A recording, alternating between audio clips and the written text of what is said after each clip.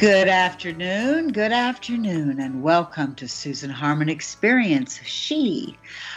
Today is a day of love. We are going to talk more about that. For some of you who are paying attention, you probably heard me as a guest this morning at 10 Pacific time. Guest on my friends, Mantz and Mitchell, the Mantz and Mitchell show. Gary and Suzanne had me on as a guest this morning. We were talking about COVID-19.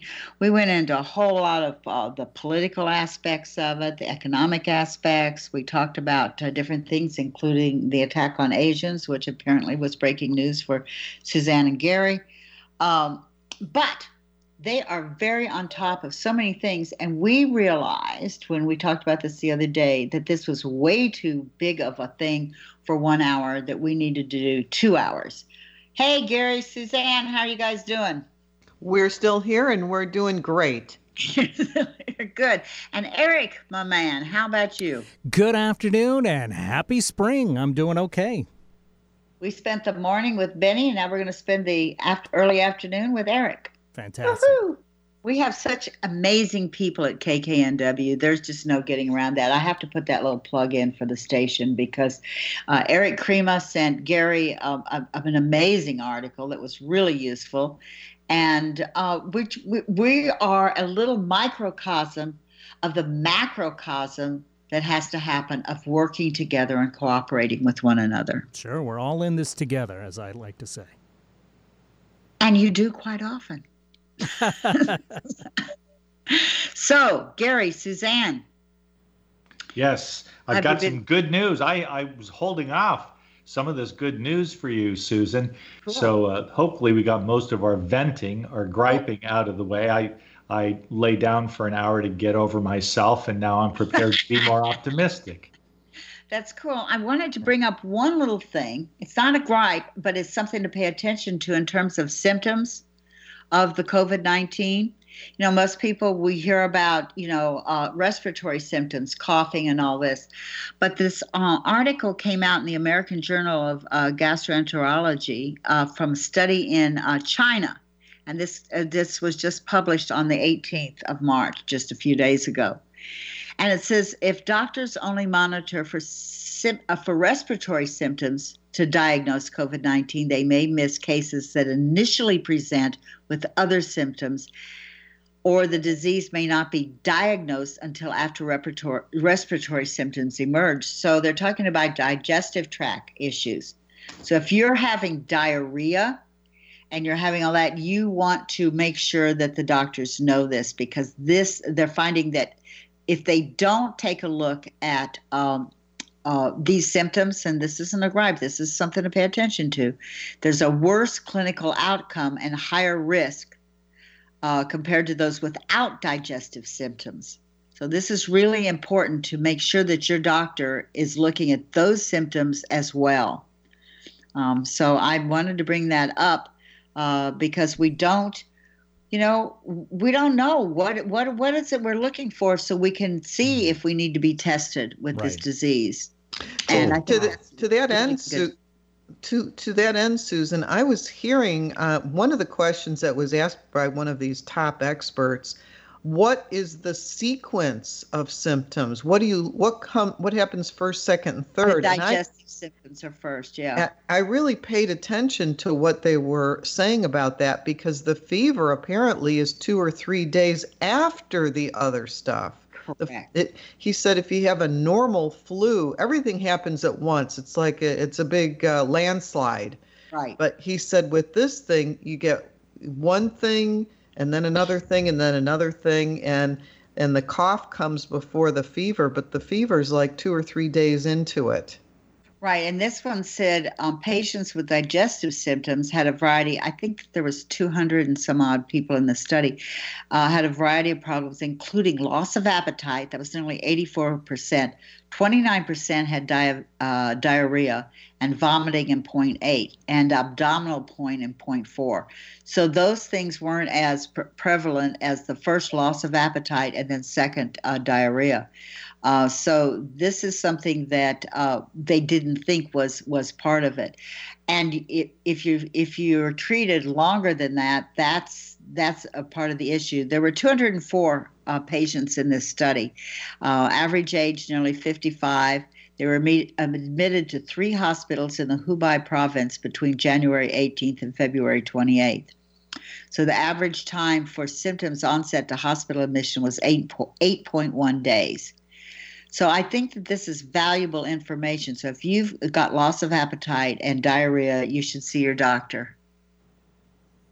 Oh, yes, especially in a place like Seattle where they do it about as well as it can be done. Kudos on so many levels.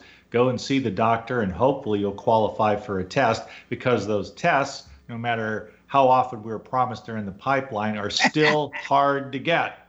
Yep. Yeah, and Seattle is trying. That's a real problem. That's a real problem.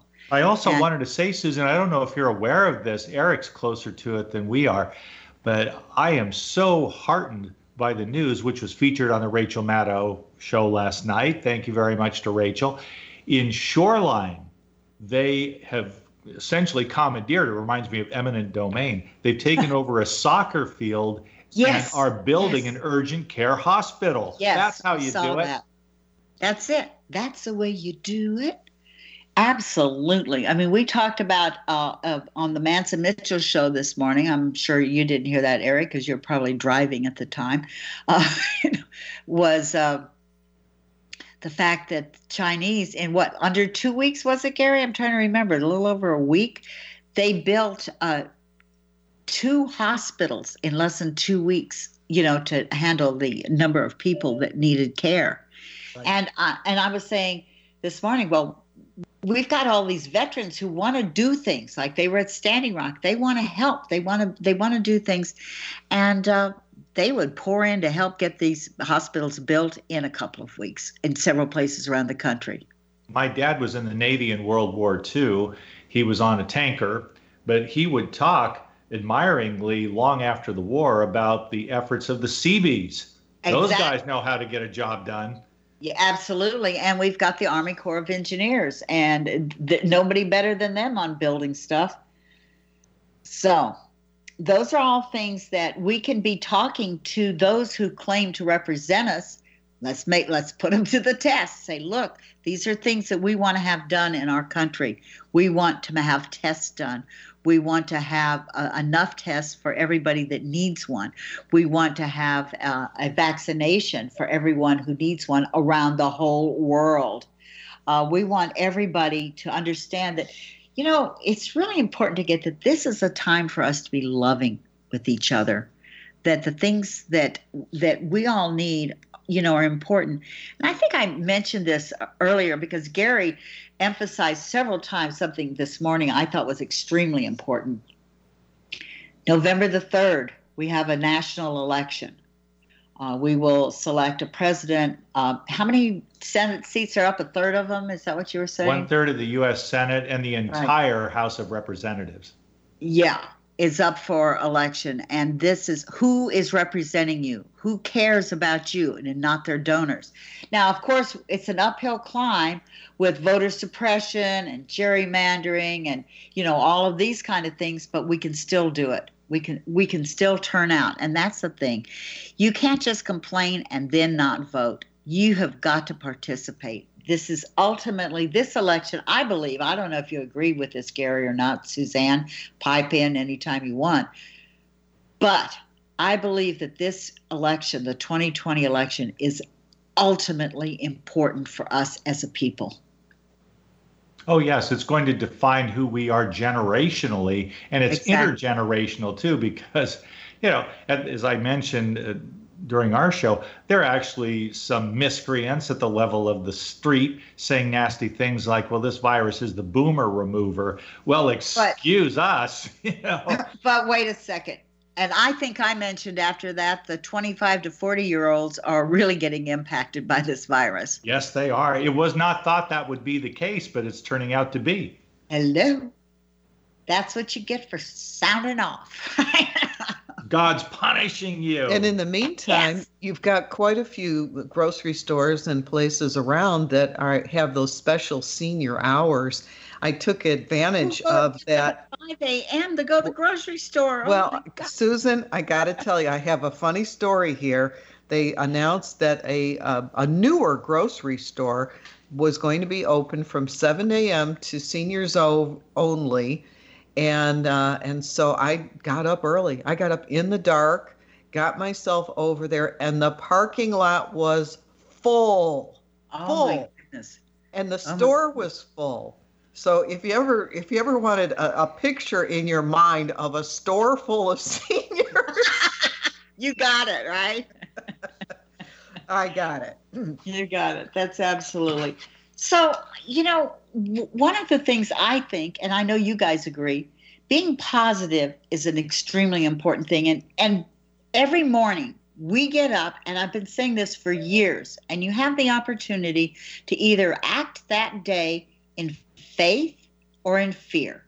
It's your choice. You coming from a place of love or you coming from a place of fear? You can't do both. So coming from a place of fear creates panic. It creates anger. It creates these are just manifestations of fear.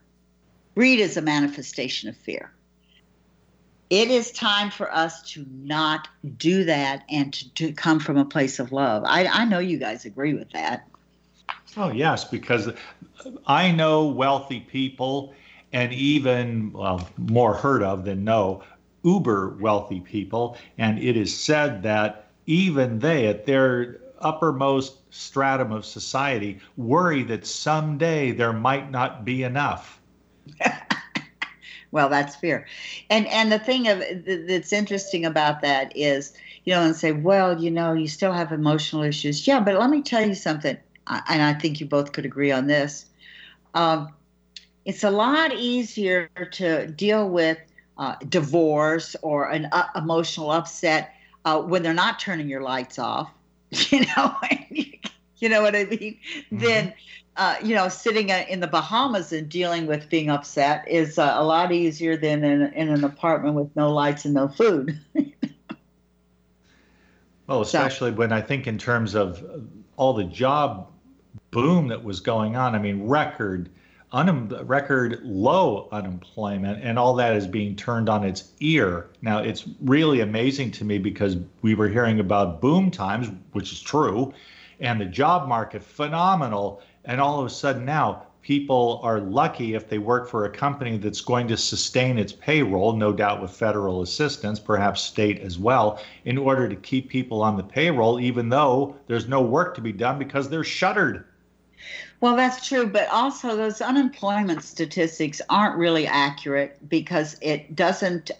They don't count people who've quit looking, and they don't count, and it doesn't account for the people that are working 2 or 3 jobs. So one person working 2 or 3 jobs to maintain is not a really solid economy.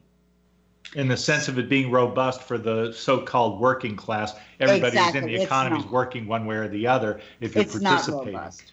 Right, yeah. But not robust for all of us. Top 1 or 2%, yeah. They're doing great. They're doing great. So bear in mind those stats have a false comparison, and they really are not authentic when it comes, because when you're sitting down here on my level and you're going, I don't see any boom in the economy. I don't know where that's happening, I'm managing, and but you know what I'm talking about. It's not quite the same. And so if you've got people employed at $10 an hour that need $20 an hour, it's not really a robust economy. Are you guys familiar with the Economic Bill of Rights? This was Franklin Delano Roosevelt did this on January 11th, 1944. I just want to bring you guys up to date. This was done in 1944, folks, and the State of the Union. And what he said, I'm not going to do the whole thing. It's a beautiful speech. But he talked about, this is like in terms of like I said, they call it the Economic Bill of Rights, and they said it was the second Bill of Rights. The right to a useful and remunerative job in the industries or shops or farms or mines of the nation, meaning a job that you get paid for well. The right to earn enough to provide adequate food and clothing and recreation. The right of every farmer to raise and sell his products at a return which will give him and his family a decent living. The right of every businessman, large and small, to trade in an atmosphere of freedom from unfair competition and domination by monopolies at home or abroad, which has gone out the window. The right of every family to a decent home. The right to adequate medical care and the opportunity to achieve and enjoy good health. The right to adequate protection from the economic fears of old age, sickness, accident, and unemployment, and the right to a good education. You know what? When people say that all these things that we're asking for, education, decent wage, all of this is radical, it's not radical. This was 1944. So we're looking at 2004 was 60 years, and we're now at 2020. So we're talking 76 years ago, A long time ago, and yet because I think the reason why it remains relevant, it was very good that you brought this up, Susan, is because these rights, these virtues have a timeless quality to them. If you're going to build a society capable of world leadership, how could you not do these things if you expect to succeed? So now we have a good answer on why we went from number 1 to number 7 in the first year of the Trump administration. The big question, it's 2016, it's in the books, it was what it was, it's now 2020, and it's time once again to decide who are we as a people, exactly. Whom do we want leading us from the White House down through Congress, both houses, what are we going to do, and even the State House. I think Absolutely. The world of Governor Those are Inslee. Super important. Washington's going to elect either they're going to re-elect the governor they have or elect a new one. I think a great deal of Governor Inslee. Is he perfect? No. Can't name a governor that is. But I feel that he has done a very responsible job. And from the standpoint of living in Florida, where I'm pleasantly surprised sometimes by Governor DeSantis, I didn't vote for him, and I probably won't vote for him if he runs for re-election. Don't agree with his politics, but he has done some things well, and he has responded to the crisis in Florida with a measured tone and with a methodical approach that I do applaud. And I certainly think Governor Inslee has done that, if not more, in trying to bring intelligent, humane response. That is what is needed in a governor. I totally agree with you. Because I'm not a fan of some of Inslee's things, but I think that he's better than the other option. And we need more than just two options, in my opinion, in the world in which we live. But that's a whole nother story, which we're not going to go into today. I did want to definitely touch on my friend Jeffrey St. Rose, and his and Billy. I'm not going to read the whole thing, but folks, if you're on Facebook, go look him up and read what he wrote. I think he put this out on maybe March the 16th, maybe a little bit before that. I'm not sure, but we're talking about the Saturn-Pluto conjunction, and we're talking about Uranus. Now, the thing to know, Pluto, the planet Pluto, is all about transformation. Okay, it's about exposing abuses of power. Oh, hark. Exposing the abuses of power, reforming the current structures as represented and maintained by the status quo of Saturn. So this is like really important. And he refers to Monica Wilson, who used to say, Pluto always wins. So eventually, these old Saturnian structures will give way to new constructs and systems that will then govern our daily lives in higher ways. Now, for years, astrologers have been saying that 2020 was a major year, that things would majorly change in 2020. I don't think any of us envisioned this. In the first 3 months, not the change we were hoping for. And no, it was. But wait, maybe No, sometimes you have to break things up to make change, right? It doesn't always happen in fact, it rarely, what's the old Chinese curse? May you live in interesting times. This is actually the transformation we've been waiting for. Dynamic change is never easy, is what Jeff writes here, but is necessary for a true and lasting shift.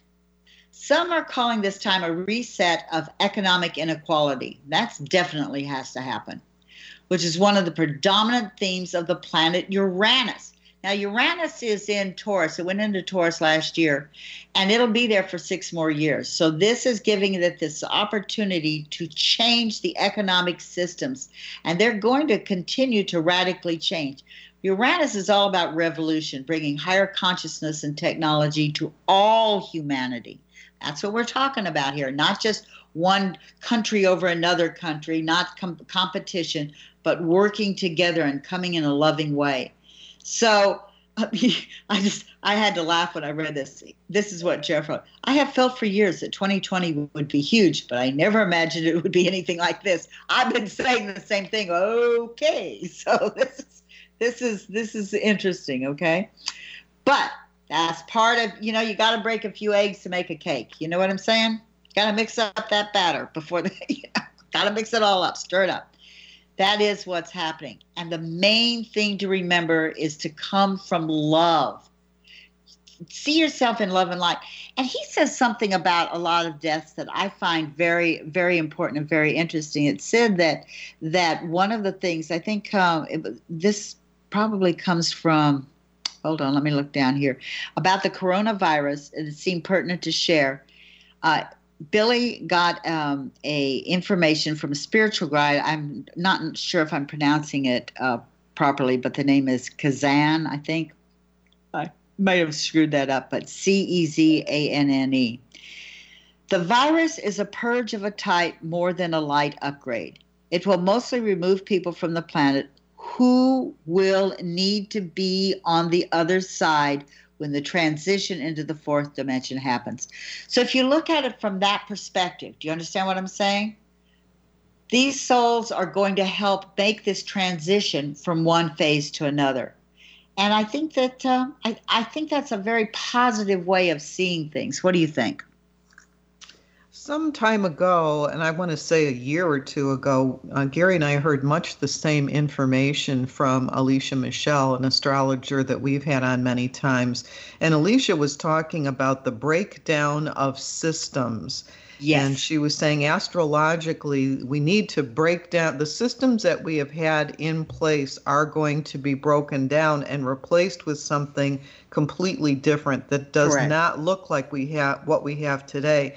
And like you, Susan, I could not have imagined that this would be the way in which that was going to come about.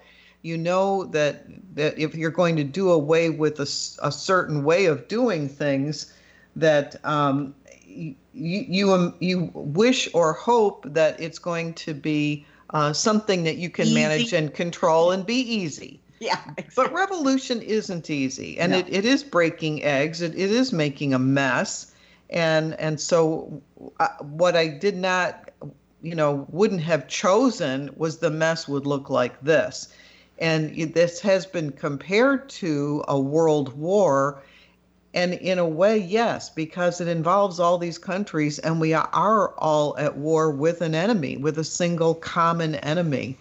And so if this is how it all comes about, hang on to your seats and let's see how this all plays out. But I would certainly like to see something with regard to the economic inequality, because this has been bugging me now for decades. Okay, so now maybe we come at it from a different perspective. We're not at war. We're in peace with. We don't have an enemy. We have an ally. And I'm going to just give you a very micro view of that. A few months ago, back when the weather was warm and scorpions were out, I reached into my laundry basket and it felt like a knife slicing through the pad of my thumb. I never saw the scorpion, but I knew that's what it was. And I had pain and numbness went through my thumb and probably 6-8 inches above my wrist into my arm. And I just kept rubbing that thumb. People going, oh my God, you know, you're going to be like that for a week or 2 weeks. Different people, so anywhere from a week to 2 weeks above. And I just kept going, rubbing my thumb and going, there must be something in the scorpion venom, God, once I learn to talk, I'll be fine. What in the scorpion venom that is beneficial for me? And I was thanking the scorpion for the venom. The following day, I had a little bit of numbness in the pad of my thumb, and the following day after that, it was all gone. So instead of seeing, I've been attacked by a scorpion, oh my God, I welcomed it and said it's beneficial for me. Do you understand why I'm saying that?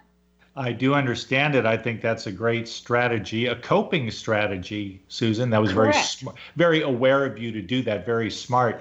My mother, who does not know about these properties, I mean, she's passed on over 10 years ago now, but when she went to Kingman, Arizona to visit family friends, she told me afterward that she went there and the light was on and it attracted this scorpion, and I think we're talking in both cases about the bark scorpion, which is plentiful in Arizona, and you do want to watch out for them.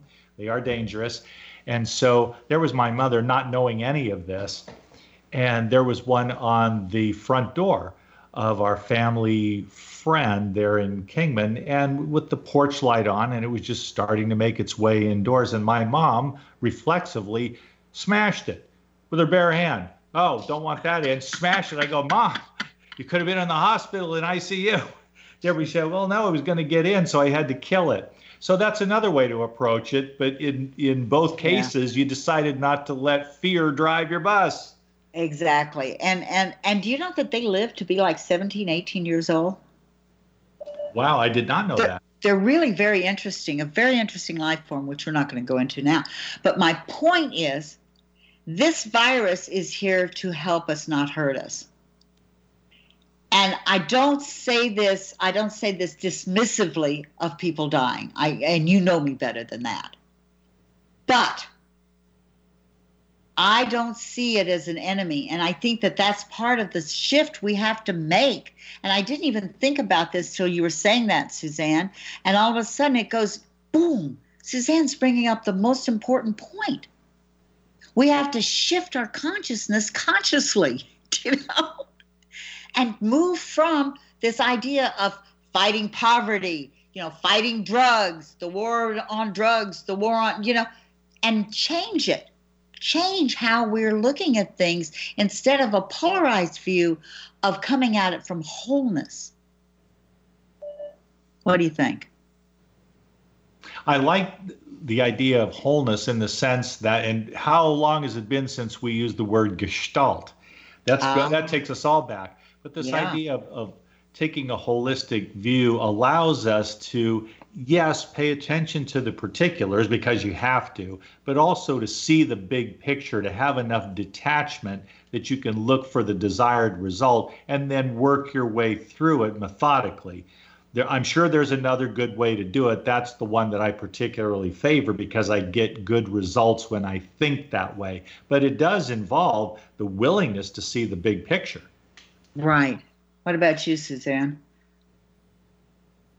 Well, I can tell you one thing about Suzanne Mitchell, and she reminds me of this often. She has an engineer's mind. She knows how to take something from where you are back to the source, back to original causes, and then figure out the solution, first going backward and then forward. I always start at the end. I start at the end with everything and then work my way backwards. You're a bridge builder. You're a bridge builder. And that's so needed right now, is building the bridges, filling in the gaps. And that's what you do. You're good. And see, this is to me the important thing. Just the three of us talking, you see, we come at it from different angles. But bringing all those three people with the different angles coming at it together creates a much better picture, right? Well, yeah, I'm convinced. I mean, I don't know a better way. If I had some some magical powers to make all of this go away, by God, I'd be using them now, if never before.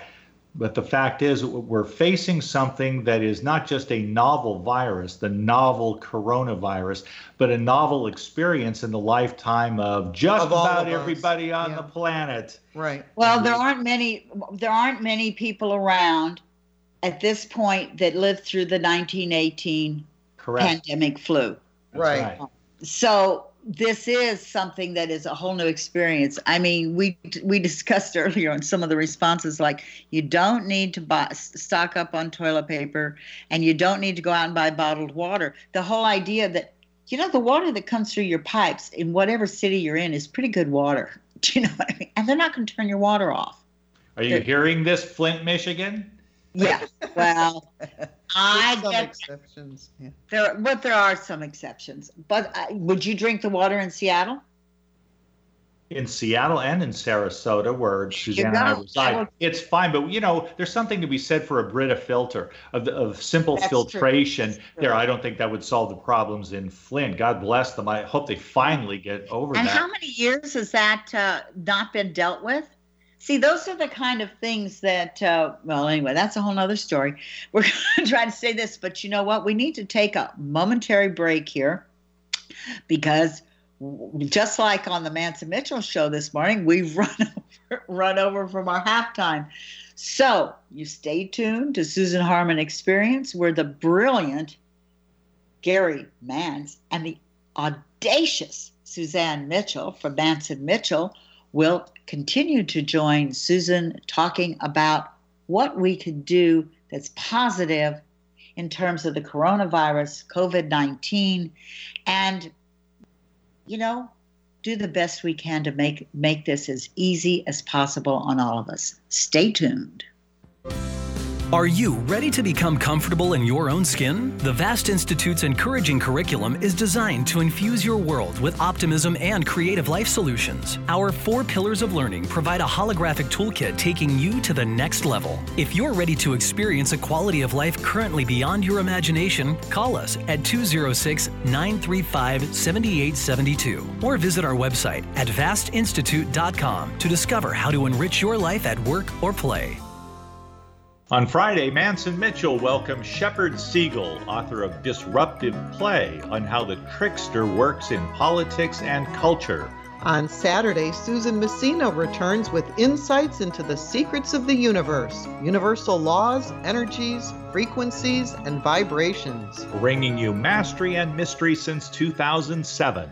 We are Mantz and Mitchell, Friday and Saturday mornings at 10 on Alternative Talk, AM 1150. Susan Harmon is offering her skills as an intuitive counselor, medium, and energy healer via phone or Skype with her audience at a reduced rate of $40 for the first half hour. Susan listens to your guidance and gives what is needed for you in the present moment. Email Susan at susanharmon.com and put "I love the Susan Harmon Hour" in the subject line. This is a limited time offer, so set up your appointment by emailing Susan at susanharmon.com today. No other station delivers this much variety. Alternative Talk 1150. So please welcome back my guests, Gary Mantz and Suzanne Mitchell of the Mantz and Mitchell Show. It's on KKNW at 10 a.m. if you didn't already know, which you should, because they are amazing. And I was a guest on their show this morning, and now they're a guest on my show this afternoon. We've just thought that 1 hour wasn't enough to cover COVID-19, and so we've turned it into 2. And we've moved around, and we've talked a bit about the political issues of, you got to make a change, folks. You got to take a look and see who is really representing you. Do not, whatever you do not sit this out. Just don't sit it out, and don't just be fooled by things that are not to your benefit. Take a look and see what works best for you. Do you want a better world in which to live, where all the money doesn't go just to 1 or 2% of the population? Do you really think it's right that 2% of the population owns over half the wealth? I mean, these are things that don't make a country strong. They make it weak. And we need to be thinking in worldwide efforts. We don't want to see something like the United States owning the only vaccine and not sharing it with everybody on the planet. I don't know if that's true or not, but we definitely don't want that kind of a world, do we? Where a small number of people have it over everybody else. Let's all love one another. Okay. So what do you think? Gary, Suzanne, speak up. When it comes to loving one another, it's hard to argue with the philosophy, and I don't, but I do wonder quite often how we turn that into policies that can implement the greatest public good, to take a utilitarian perspective. Okay. Love is a terrific virtue in all of its guises. What I don't know is how we get that translated into public policy, particularly when all of us are, I'll whip out a little phrase of Latin, we all are in extremis. Yes. This is uncharted territory, and we're all stressed. There is the element of fear to be dealt with. It's a pandemic. That's everybody that is affected, either in reality on the ground now or potentially. So in loving others, the best thing I can think to do, Susan, is to be as responsible as I know how to be, so that the people in my environment don't have to worry on my account. That's a genuine public service. I'm not being facetious. No, you're not. And it's a very powerful thing to do. If each of us, and sometimes that's just smiling at somebody in a grocery store. Well, and other times it's much bigger. Do you know? Be aware of your surroundings and what you're doing and how you're interacting. And that's why I brought up the Economic Bill of Rights, or the Second Bill of Rights from 1944 in Roosevelt, how that's still something that we need to do, because people should have a home and health and education. That should be a human right, not a privilege, but a right. And I applaud Franklin Delano Roosevelt for wanting to instigate. He didn't want to do it like a Bill of Rights. He wanted the Congress to make the laws to have this happen. And instead, we have moved from that to monopolies, corporations controlling the economy. We do not, we can talk all day about, capitalism and a free market. We don't have a free market. So, which is, again, another story. But there's always an upside to everything. We can look at the COVID-19 as something to fear, or we can say, okay, this gives us an opportunity to work differently with each other than the way we have been working. What do you think? It's always in the worst of times that somehow it brings out the best in people. Like after 9/11, there were a lot of stories about people doing things for one another, and it's a shame that has to be the avenue through which we are kinder to other folks. I've been following quite a few stories, both on the internet and on television, about the kindnesses done to people. There was a little family here in Sarasota that somehow lost their home. I don't know how, but they had nothing. They had 2 boys and no home, no furniture, no clothes, no nothing. And so the call went out and said, here's these 2 boys, 7 and 9, and their family, and they need everything. And 2 or 3 days later, another message came out saying they seem to have everything they could possibly need except for some detergent for their laundry, LOL, because so many people stepped up with furniture and with food and with clothes for young boys and all the rest of it. And, I'm sorry that that's what it takes for us to be nicer to one another. But with this prolonged experience, not momentary, but going on for weeks and months, this might give us more of an opportunity to practice being kinder, gentler people.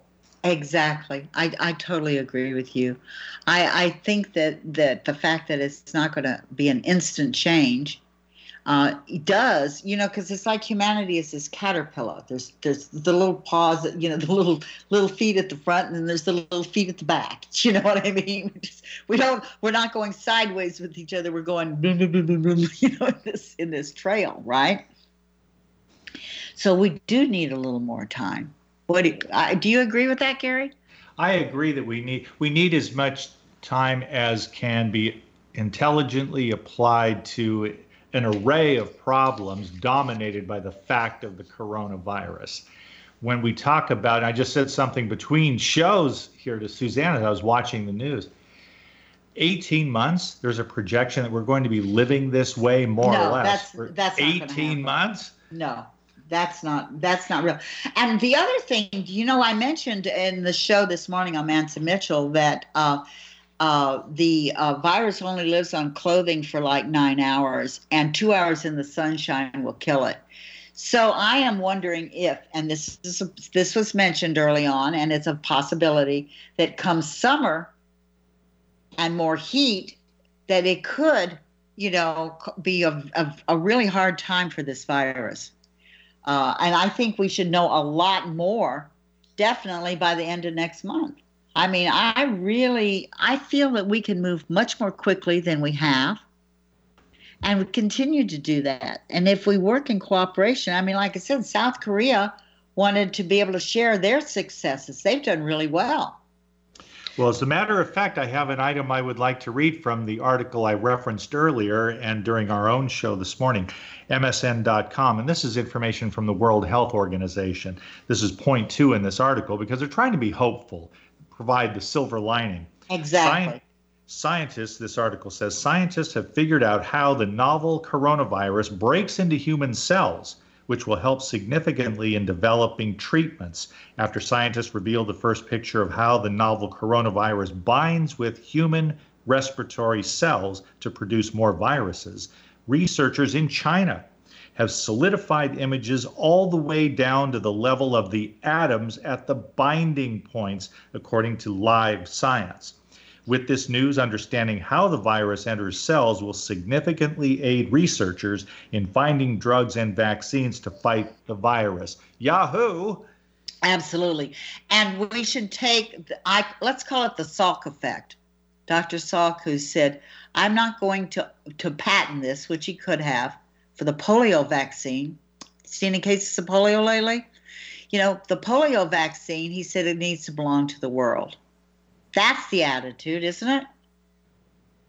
It's the right attitude, too. Well, Gary and I were having a much longer conversation the other day when we were talking about having this just kind of upset the apple cart completely, turn everything upside down. Mm-hmm. And I said, when you think about it, there was not only a time, but even in our time now, there are cultures that are much more cooperative. They do want to make sure that everybody is taken care of. Mm-hmm. Ours is competitive, and it has been for a very, very long time, hence all the wars. And I said, if you want to talk about a utopia, if you think about the animal world or the ant world, everybody does what it is that they have a talent to do. Yes. But they don't get paid for that. Everyone is taken care of, everybody gets fed, and everybody does what it is that their job is to do. I said, so, what if the farmers grew all the food and gave it away, and whatever the farmers needed, somebody brought over to them and gave it to them? What if it wasn't even so much bartering as living in a way where everybody gets what everybody needs, but there's not this hierarchy, this royalty, this top-down, pyramid. What if it really did get flattened? That would be interesting. That would be a system that would be very, very different. And I'm not even talking about socialism. We don't need names. Right, you don't need names, and it doesn't have to be based on who has more of something. More gold, more clothes, bigger car, bigger house, whatever that is. But what if, what kind of life would that be if everybody just contributed what their talent was, but they weren't looking to get paid, your needs were just met by somebody else who has another talent that you need. A very interesting, like playing with scenarios, like with what ifs, because obviously we've taken this to an extreme at this point, and this extreme is really what's in everybody's face. The income inequality, the 1%, the autocracy. Yep. It's bugging people so much. What would be the opposite of that? Just like what would be the opposite of war? What would be the opposite of building a culture which is based on stuff? Absolutely. You're going to love this. When I was a little girl, many years ago, I asked my mother for something. I don't remember what it was. And she said, I don't have any money for that. And I said, well, Mommy, just go to the money store. See, we went to the shoe store for shoes, and we went to the grocery store for groceries. Why don't we just go to the money store for money? It seemed perfectly logical to my mind, and actually, lo, these many years later, it's still logical. It fits exactly with what you're saying. Well, you have a need. You just go to the place where the need can be met, or the need is met for you. Do you know what I mean? No. Same. It's, you know what? In my little, how old was I then? Like 3 years old. Well, just go to the money store. Doesn't that seem logical? If you go to the shoe store for shoes, go to the money store for money. Well, we see competition in the animal world. We see the bison and the rams and the lions and tigers and everybody fighting for that supremacy, fighting for that survivorship. But there are other ways in which animals and birds and insects are extremely cooperative. And so it seems like in a way, we've developed in this particular way. I don't know if it can be undone. It can be undone only in thinking about what the possibilities are. But I don't know if we can stop being at war and stop being competitive. I think we can. I truly believe we can. I think that it's not our nature. It goes against our nature, because if it was our nature to be fighting all the time, it would feel good, and it doesn't feel good. It doesn't make our bodies feel better. We have so many diseases because of stress. And the stress is that feeling of tension, of not feeling at peace. Our natural state is one of peace. And if we work towards being that again, that's our base nature, is being peaceful. It's not being at war. And we've gotten so far away from who we truly are as a species. Honest to God, humanity is one of the most amazing creations ever. I mean, we have this incredible potential, and we move away from it because of our conditioning. So many things that we think are natural are really conditioned responses. I've used this before. Do you ever remember me? I don't know if you remember, Suzanne, me talking about my older daughter when she was in preschool. They had little toilets at preschool, and she was the only girl in the class. It was all these other children were little boys. And one of the teachers said to me one day, and she used to ride with her father in a pickup truck, and he drank beer, and he'd pull over. This was in Texas, pull over on the side of the road and, take care of his business that way. And she would get out with him and do the same. And I said, did you know that Heather stood up to urinate? And I said, yes, I did. No one ever told her she couldn't do that. So she did. Now, once she was in school with other little girls, she followed a societal's view and prescription for sitting rather than standing, but it's not a natural thing. It is a learned response, but we're so used to doing it, we think that that's the way nature intended. Do you understand where I'm going with this? Yes, I do, because it's along the same lines that I was talking about earlier. Exactly. We think it's natural to be at war. Exactly, but it's not. It's not our natural state. And I have so much faith and so much love for our fellow humans. And I know we can do this. Just like I know we can mobilize to build a hospital in a week. We can do this.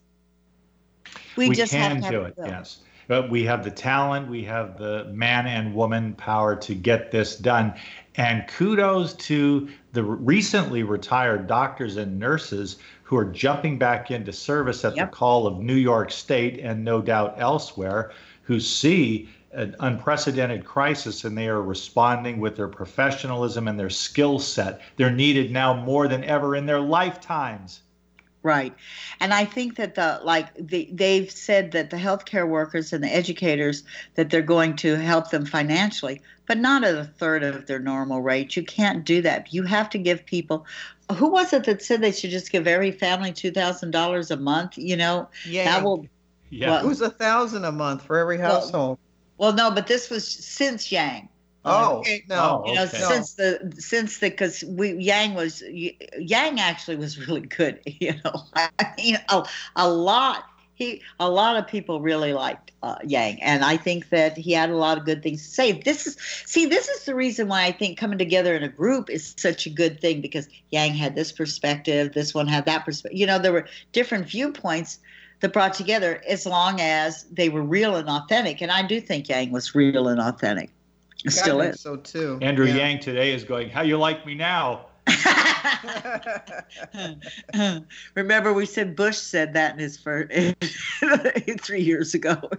Right. And that is a precedent coming from Bush 43. Remember getting your check for $300?